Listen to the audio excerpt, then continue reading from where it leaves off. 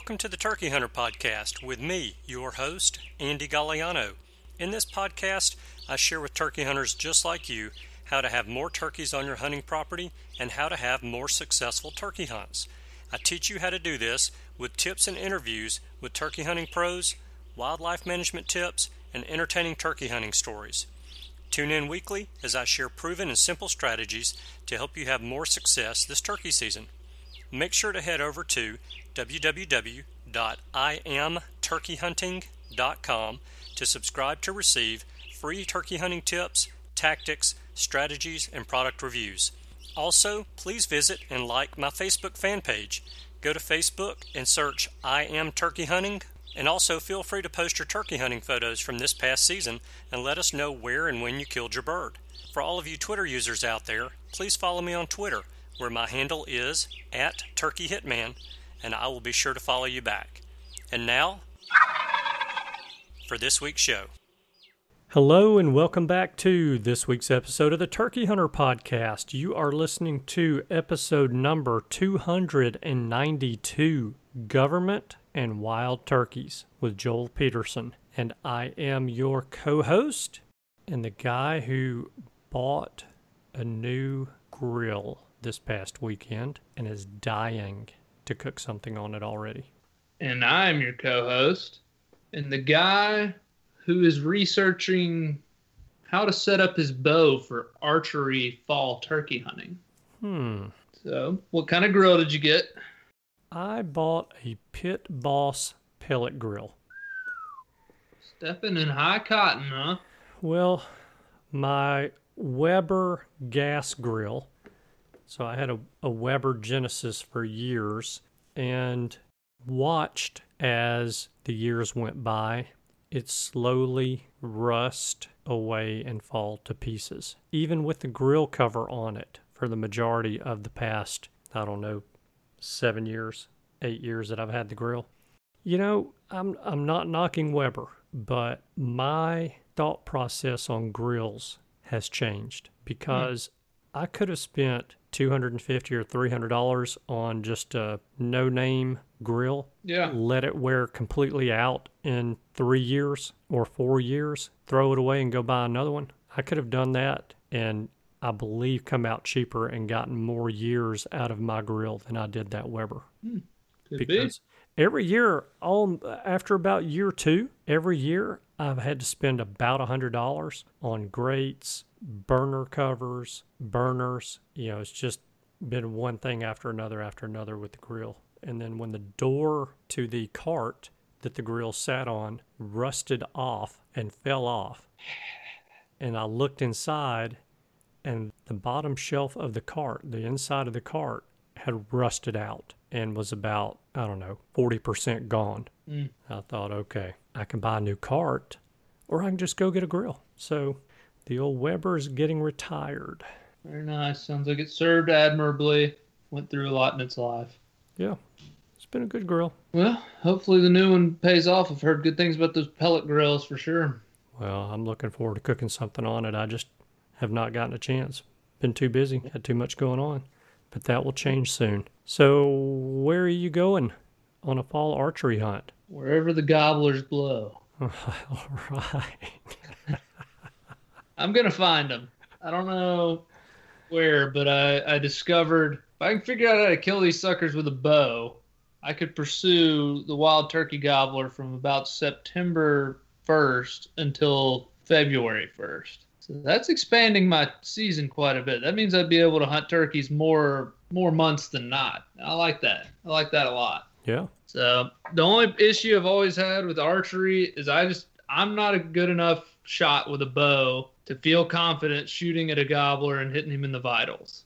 And so I've made the decision, I don't really want to do it just because it mars them to high heck, but I'm going to shoot it at the head and use one of these big broadheads that kills him if you hit him in the head, because I either want to hit him and kill him dead as a hammer or I want to miss. Mm-hmm. So I found a broadhead online. It's got a big blade on it, and the guy even demonstrates that if it hit them in the feathers because of those long blades, it'll probably bruise him, but the bird will be completely fine. So I'm just going to rig up my bow, drop back the draw strength on it, poundage down, make it easy to draw. And I'm just going to shoot. And if I hit him in the head, he's either going to be stone dead or I'm going to miss and he'll be fine. I read too many stories of people losing birds with a bow, and I just can't. I know I'm not good enough to shoot at a gobbler, body shoot him, and recover him. I'm also colorblind, so I'm not going to be able to blood trail him. So yeah, I need to either hit him in the head or go home. So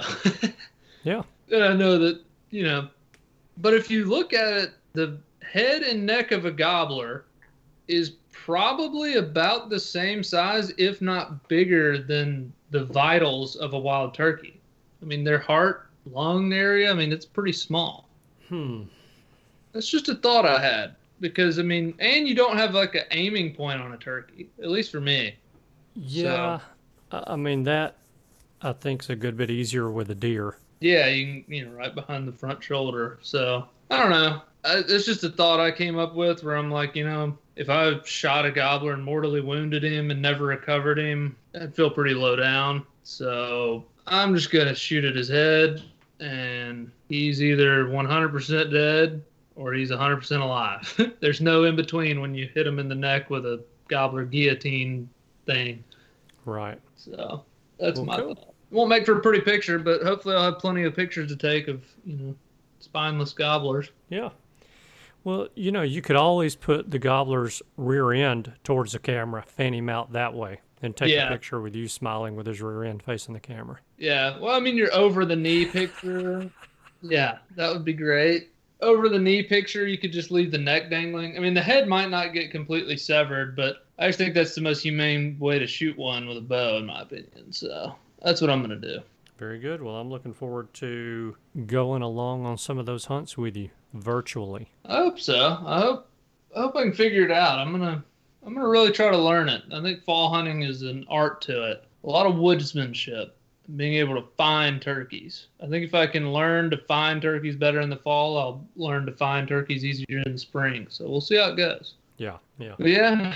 So speaking of turkeys, we got a good show for everybody this week. We do. At the politicking behind turkeys.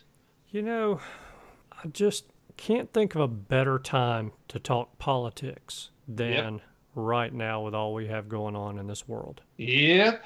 This is the time to do it. Everybody's really honed in on the politics right now. It's an election year. Yes. There's some things going on in the country. Yes. And all the while, there are still people in Washington, D.C. working. Yep. Supposed to be, at least.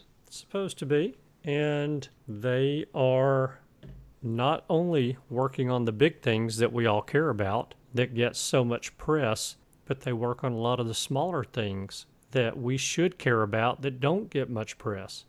And so today we've got Joel Pedersen on the show, and this is an interview that I recorded in Nashville in February.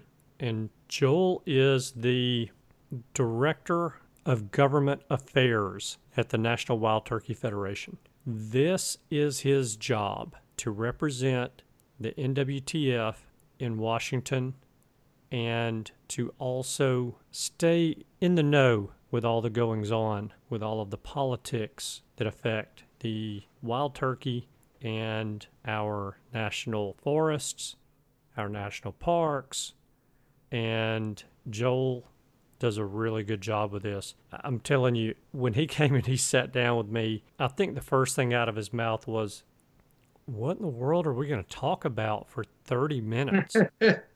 And I said to him, don't worry about it, Joel. I got this. And I think about 40 minutes later, I kind of felt sorry for him because I was wearing him out. I had questions. I had a lot of questions still that I didn't get to ask him. But I wanted to keep the interview somewhat brief because, we're there at the NWTF, at the convention, and he's very busy. And so I didn't want to take up all of his time. But I've got Joel for you guys today. This is some good stuff. Now, I would say that some of this is a little bit dated, but the truth of the matter is, with this legislation that we're talking about in the interview, this stuff takes months and months and months, if not years, to get done, which you'll hear Joel talk a little bit about. And so If there's something that you hear in this interview that you think, oh, this would be good, this is something I can get behind, and we need to push this, I need to get on the phone with my congressman, with my senators, and let my voice be heard, then do it. I'm not going to say anything else right now. Let's jump in, listen to Joel, and Cameron and I will see you guys on the other side. Hey guys, I've got Joel Pedersen with the NWTF with me now, and Joel is the Director of Government Affairs with NWTF, and we're going to talk about something that we all need to be concerned with, and I think that, you know, a lot of us hunters get wrapped up in our own little world and either don't know, or maybe we don't want to know all of the things that are going on in DC that affect or can affect what we love to do, and that is to hunt, to fish, to trap, to be outdoors, to have the opportunity to enjoy the lands that are our lands that the government has set aside for us, but some parties and some organizations don't want us to have access to do the things that we like to do. And so I wanted to get Joel on and talk a little bit about that with us today. So Joel, thank you for taking time out of the show. I know it's a busy time for you guys here at the NWTF. Yeah, it is. And I'm glad to be here, though. I appreciate you taking time out of your schedule to come on and chat with us and educate us a little bit more. So thank you for that. So I guess let's start, probably the easiest thing to do is start with the 30,000 foot view.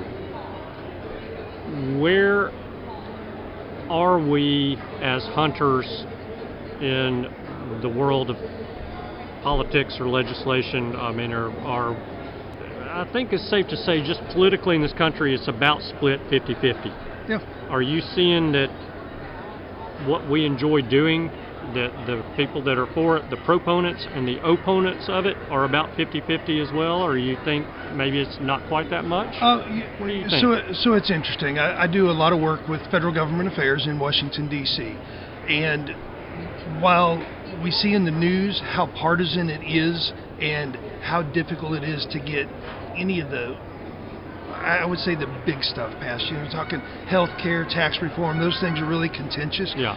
But it's really been surprising and pleasing to see how when we talk about the conservation space that there's really been a good bipartisan effort, and we've had a number of good wins over the last couple of years that are moving things forward for hunters and for conservation and for the opportunity to recruit new hunters into the fold and all of those things. So while there is definitely a split, I think that conservation space is still one that is bipartisan, and we have the opportunity, and we're seeing things get done there. That's great. I thought and still kind of think nothing is getting done in D.C., Yeah. but, you know, I guess when you're dealing with specific agencies, you don't get as much of that bickering and arguing within the agency as you do between the branches of our government, Yeah. Senate, Sure. House, and Right. the presidency. So, but we still, like with the Farm Bill, and you and I were talking about that before I started recording, Mm-hmm. we still have to have those branches get along well enough to be able to pass something like the Farm Bill. So Right, that's yeah. encouraging to hear you say that. Yeah, the Farm Bill is, you know, it's a huge piece of legislation. As we heard Secretary Perdue talk on stage today, it's not just a farm bill, but it's a conservation bill, and it's a nutrition bill, and it's everything else. Yeah. And so that's disadvantageous and an advantage to us when we're trying to pass one, because there's something in this huge bill for everybody out there in society.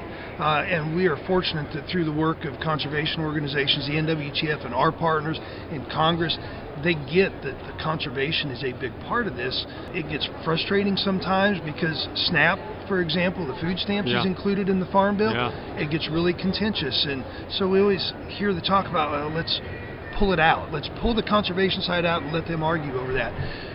Unfortunately, I don't think we can do that. As important as conservation is to us, when you're talking to these elected officials, many of them who do not hunt, do not fish, and becoming from more and more urbanized areas, our issues really struggle to carry the day and move on their own. And so it's important that it's coupled together. But the Farm Bill was passed in 2018. It was probably one of the best ones we've ever had passed for conservation. We bumped up that spending levels in the conservation title and in the forestry title to levels where we hadn't seen in a long time. The CRP program, Conservation Reserve, for example, that program went from a 23 million acre cap where it was at the end of 2018 to by the end of this Farm Bill in 5 years we'll be able to enroll 27 million acres into CRP again. And so there's some great successes in there. It's amazingly, the process is slow. Government works slow, right? Yeah, so we are just now, a year later, starting to see the rules come out about how they're going to implement this and the enrollments and all of that. So it's a frustratingly slow process to get it rolling, but there was a lot of changes in this one, and so the agencies have got to get it right. The frustrating part for me is that within the next year, the conservation community is going to start getting together again and talking about what do we need to do for the next one. Yeah. I mean, it's a long, arduous process, and we talk for 3 to 4 years about what we need to get done, and then we spend a couple of years trying to get it done, and at the time it gets done on these bills that recur like this, we got to start over again. Yeah. So job security in a way, I guess, but not one that I like. Yeah, no doubt. No doubt. And with the political environment the way that it is, you don't ever know what it's going to be like next go round. So that's got to be a little bit of frustration for you there. Yeah, that's right. I mean, like I said, right now there's good bipartisanship on the conservation issues, and certainly this administration has been a huge friend to conservation. Right. What the Department of the Interior has been doing just with their access programs, they opened up something like 1.7 million acres to either expanded opportunities or new access on national wildlife refuges across the country in the last year. That's a huge lick for us. It ties directly to what we're doing with NWTF through Save the Habitat, Save the Hunt, and wanting to open up areas to get more people out there. So it's been a great opportunity there. They're dedicated to it. In fact, just this week, they put out another call to the community, to the conservation community, but even broader than that. Hey, we've taken one whack at this. Tell us where we need to do more. So they're actually looking for input from the public right now to see where they can do more. And in addition to opening it, they've streamlined the regulations on those wildlife refuges so that they're more aligned with the state agency regulations. Yeah. So, if you're duck hunting on a refuge and state land right next door, you can carry the same number of shells. There used to be some nonsensical regulations out there that if you're on a wildlife refuge, you can't have more than 15 shells on you at any one time. Things like that just were a real barrier to folks. And so I think that's a great example there. The Department of Ag, who we work with a lot, which includes the Natural Resources Conservation Service and the U.S. Forest Service, the things that they've been doing to try to get more work done on the ground more quickly, through providing tools for easing the process that they have to go through for their environmental reviews. Still adhering to everything that they need to do, but trying to streamline those processes and really change the culture within that agency, that they will go step by step and check the box. Can we do it the easiest way through what's called a categorical exclusion on this and move on, something that takes a few months?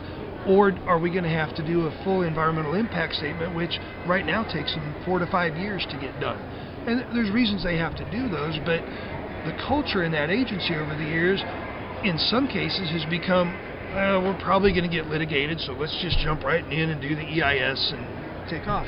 So we really applaud the agencies for trying to do some things like that will really help not only sportsmen, but for us, creating the habitat so that we've got the game out there that we want to enjoy as sportsmen.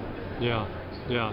That's pretty neat. So before I recorded, you and I were talking about the Farm Bill, and it's a 5-year plan. Yep. So every 5 years you're back negotiating this. Just your personal opinion, and you may say, nope, not giving it, doesn't matter, period, end of story.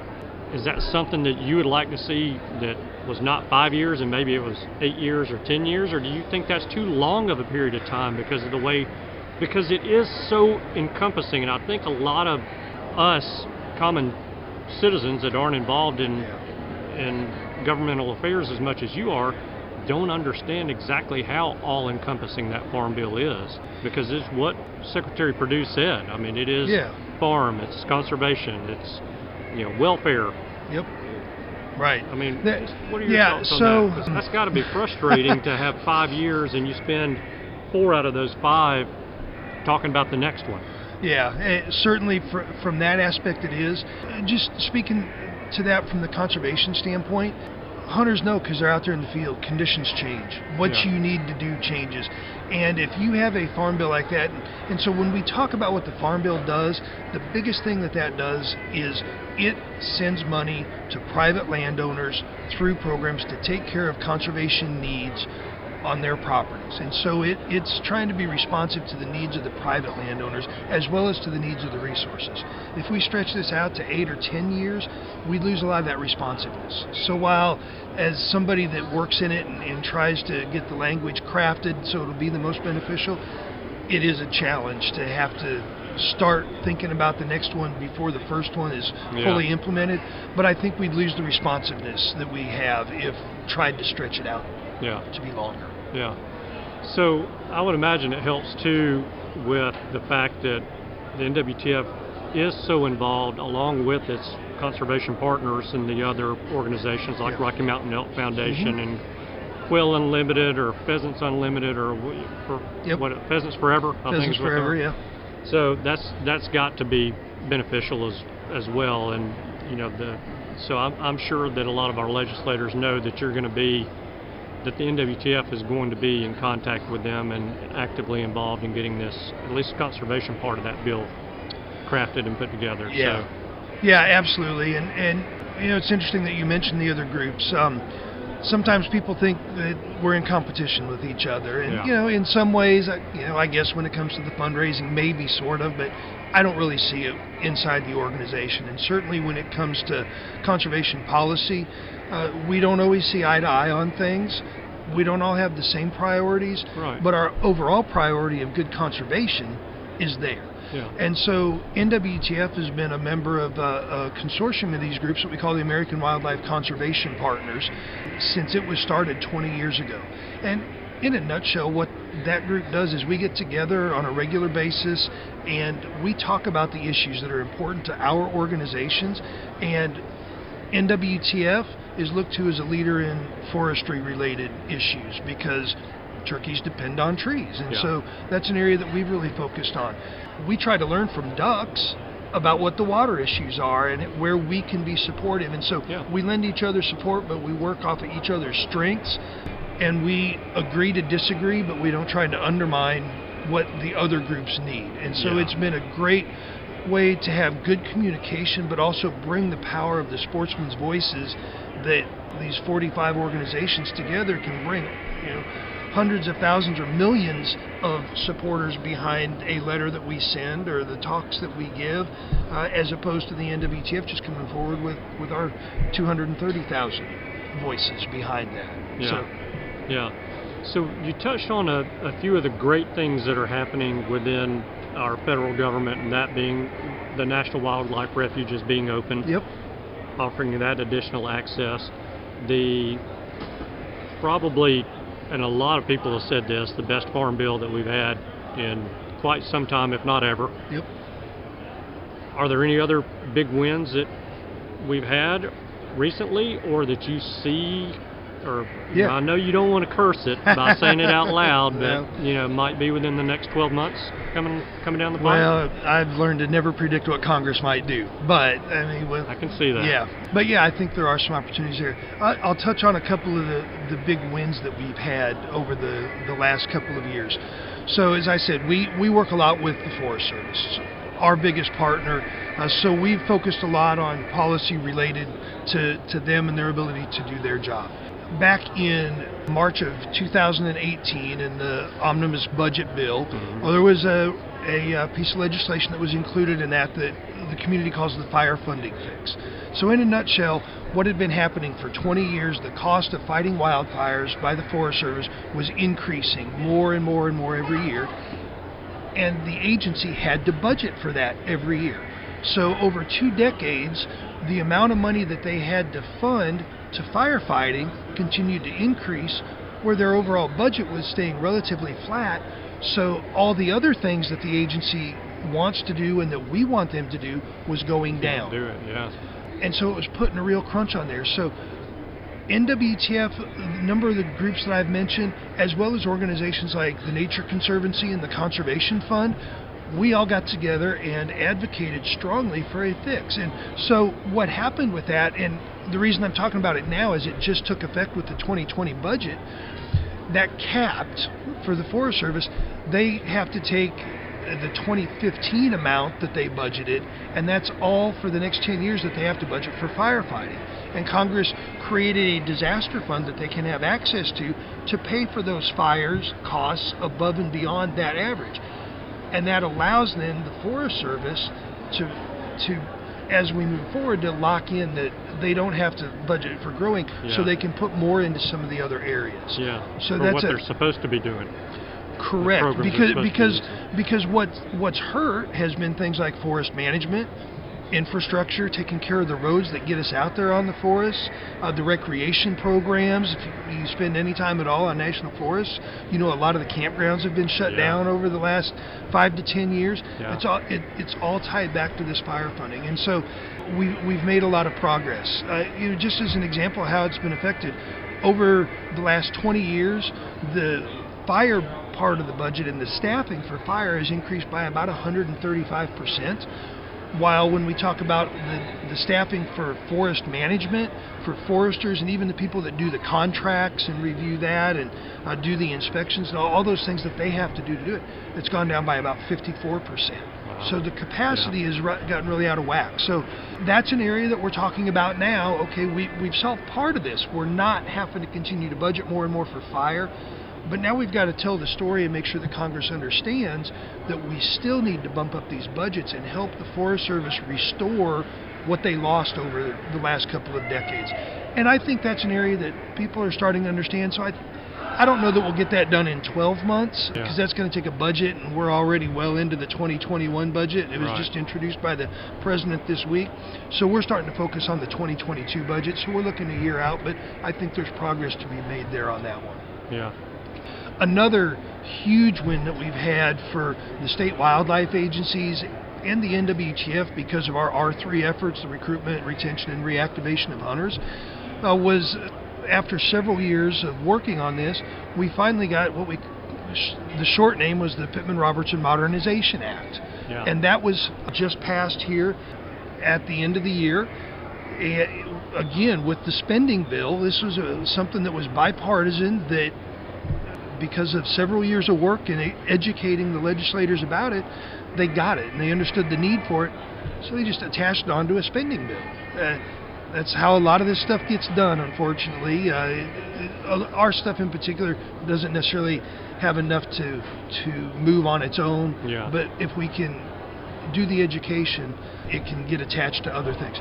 But so, to give a little history on the Pittman-Robertson Act, I think this crowd is probably pretty familiar, but the short history of the Pittman-Robertson Act is that in 1937, hunters in this case, sportsmen, and the firearms industry all got together and said, we have a crisis for wildlife. We need to figure out how to fund this. And so hunters and the sporting manufacturing community got together and basically said, Congress, put a tax on us. We want to pay for this. So the firearms and the ammunition that we buy now are taxed at generally about a 13% rate. And that money goes into, it's held in trust by the Fish and Wildlife Service, but it's doled back out to the states to do the conservation work on the ground, hunter education sort of things. And that's doled back out to the states based upon the number of hunting licenses they have, land mass, general population, formula that dictates how that comes back out. Right. And that's been great. That's a primary means of funding conservation over the years. In 1937, nobody thought ever that we'd be facing a shortage of hunters and shooters. And so nobody thought about the fact that... All right, that is all that we've got for you guys for the free portion of this week's episode of the Turkey Hunter Podcast. If you would like to hear the rest of the interview with Joel Pedersen with the NWTF, then you can do that in one of two ways. Cameron, tell them about way number one. Option A, if you are more interested in this episode and you are wanting to hear the rest of this interview to hear about what's happening in the politic world of turkey hunting, you can purchase this one episode. You can get the whole rest of this premium content. You get to hear the rest of this interview, and you get to hear Andy and I talk about it afterwards. So to do that, it's going to cost you 99 cents. You're going to go to our website, iamturkeyhunting.com, and you're going to look for this episode number followed by PS. That stands for Premium Single. You're going to purchase that episode, and you'll be able to hear the rest of the premium content from this single episode. But the much better option, in my opinion, is what Andy's about to tell you about. And that is to become a premium subscriber to the Turkey Hunter Podcast. And you can do that by texting the word Turkey Hunter. Make it one word with no spaces, and text that to the number 44222. After you do that, I'm going to email you a link that you can click on and create your username and password for the Podbean application and pay the $18 per year subscription fee for the Turkey Hunter Podcast. Your $18 will get you not only the rest of this week's interview with Joel, but it will get you the premium content for all of our past episodes, as well as the premium content for the next 52 weeks. So there's about 3 years and 2 months worth of premium content that is locked up under the premium subscription for our past episodes. And you're going to open up the premium content for the episodes that are coming up over the next 52 weeks. That is a bunch of content that you're going to have access to for 18 measly US dollars. I think it's well worth it. I do too. What'd you think? I don't know. It's something I don't think about, I guess, enough is the legislative part of our conservation of this bird. And that's a big deal. I mean, that's a huge deal. Yeah. You just kind of, I don't know. I guess I just kind of think, public land's out there and I can go show up whenever I want. It's going to look the way it does and hope it's nice. There's a lot more goes into it than that. And hopefully with him up there fighting for us, and then you got, I think they're about to open up another 2 million acres or something on refuges in addition to the 1.2 million from last fall. So we're getting some expanded opportunities for sure. Yeah. But I don't know. I'm definitely appreciative of anyone who will go fight the legislative battle for the wild turkey, because I can imagine that's probably not the easiest of jobs. No. I can't imagine anything legislative's easy, but I'm sure he's having to talk to a lot of people, and it's not just the wild turkey. I mean, they're fighting for lots of conservation, but a lot of those people just don't have the viewpoint of a outdoorsman hunter. So I'm sure that can get kind of tough. Yeah. Well, you heard him say when we were talking that the Farm Bill pretty much takes about 5 years to get done. Yeah. And that as soon as the ink dries on one, they're working on the next one. And that blows my mind. Yeah, I can't. That is unreal. I mean, there's just, I don't know. That was a great interview. That really was. I can't believe he didn't think he'd have enough to talk about. He has plenty to talk about. I think that probably where he was coming from primarily with that comment is, how is this going to be interesting? Yeah. And for those of us who are just rabid about turkeys, it's interesting. Yeah, I could see, this type interview may not be as appealing to all listeners, especially newcomers to turkey hunting, things like that. But people who really are into it and are really worried about the conservation around the country, they're going to enjoy a conversation like this. It's kind of eye-opening, and you get to hear insight into what's happening that you don't usually get to hear. So, yeah. I think it went well. I appreciate the NWTF. I think they're doing good work for us. I hope they continue. And I'm glad someone else is doing that job. Yes, indeed. So Yes, we're indeed. postponing the call of the week tip, right, until January. January is when we'll get the next one. But we do have a little bit of housekeeping, and that is our 2 finalists for the owl hooting contest have got to be like, come on, man. Quit Well, they dragging don't this even know out. who they are, so So, Preston Pittman, we have a time scheduled with him, with Cameron's schedule and my schedule and Preston's schedule. It was very difficult to work out a time to get all of us together for this week, but it will happen next week. And we are going to not only announce the winner of the owl hooting contest, finally, but we're going to interview Preston while we've got him on the phone. can't pass up that opportunity. That dude is always a good interview. I mean, if you can't glean some information that'll make you a better turkey hunter from Preston Pittman, well, we need to have you on the show. So email Andy at IamTurkeyHunting.com if you can't learn something from Preston Pittman, because we'll interview you next week. So I'm looking forward to talking to Preston. I chatted with him for probably 20 minutes when I set up our day and time to get together, and it is good to catch up with him. So that'll be a good one. Yeah, I'm excited to see who we pick for the Owl Hoot winner. Yeah. I'm always pumped to talk to Preston. I pretty much missed out on 95% of the conversation last time, so hopefully I'll get to actually talk to him a good bit this time. Ready to hear how his turkey season went. Yeah, yep. We'll get an update on that, of course, and see what kind of other goodies, what kind of other nuggets he has for us. Yeah, absolutely. Well, I think that's all we got for today. How about a favor of the week? Do you have one, or you want me to give one or ask for one? My favor of the week this week is, if you're listening to the podcast, which if you're hearing my words right now, you are, think of one person who likes to turkey hunt and likes listening to podcasts or has long drives or something at work. Tell them about us. That's my favor of the week. Tell one person, and hopefully you're helping them become a better turkey hunter. And in return, they'll probably take you to the best private land turkey hunting spots on earth. That's all I can promise you. So just go tell one person about us that you think needs to hear it and thinks will enjoy what we're putting out here. We work really hard on this, and I hope you guys are sharing the message, because it makes it better on all of us. The more listeners we get, the better it's going to be, I think. Very good. So there's my favor of the week. And I'm just storing up calling tips for January. Oh, man. They're going to be coming at you rapid fire. Cameron's going to have a whole book of calling tips. Woo! We can put your book out there and sell it. There you go. Camo's calling tips of the week. I like it. All right.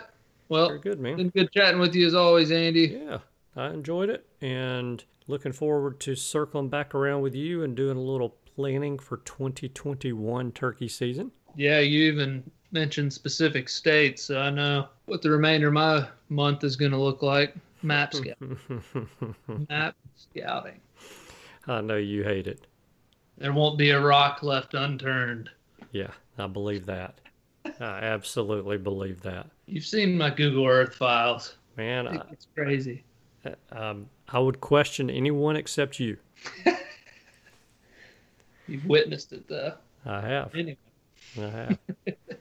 Very good. So, hey, thank you guys so much for tuning in this week. We know that you have choices. We appreciate you spending your time with us. We hope you have a wonderful week, and we look forward to seeing you again next week. Goodbye. Goodbye. Thanks for tuning in. You were just listening to the Turkey Hunter Podcast.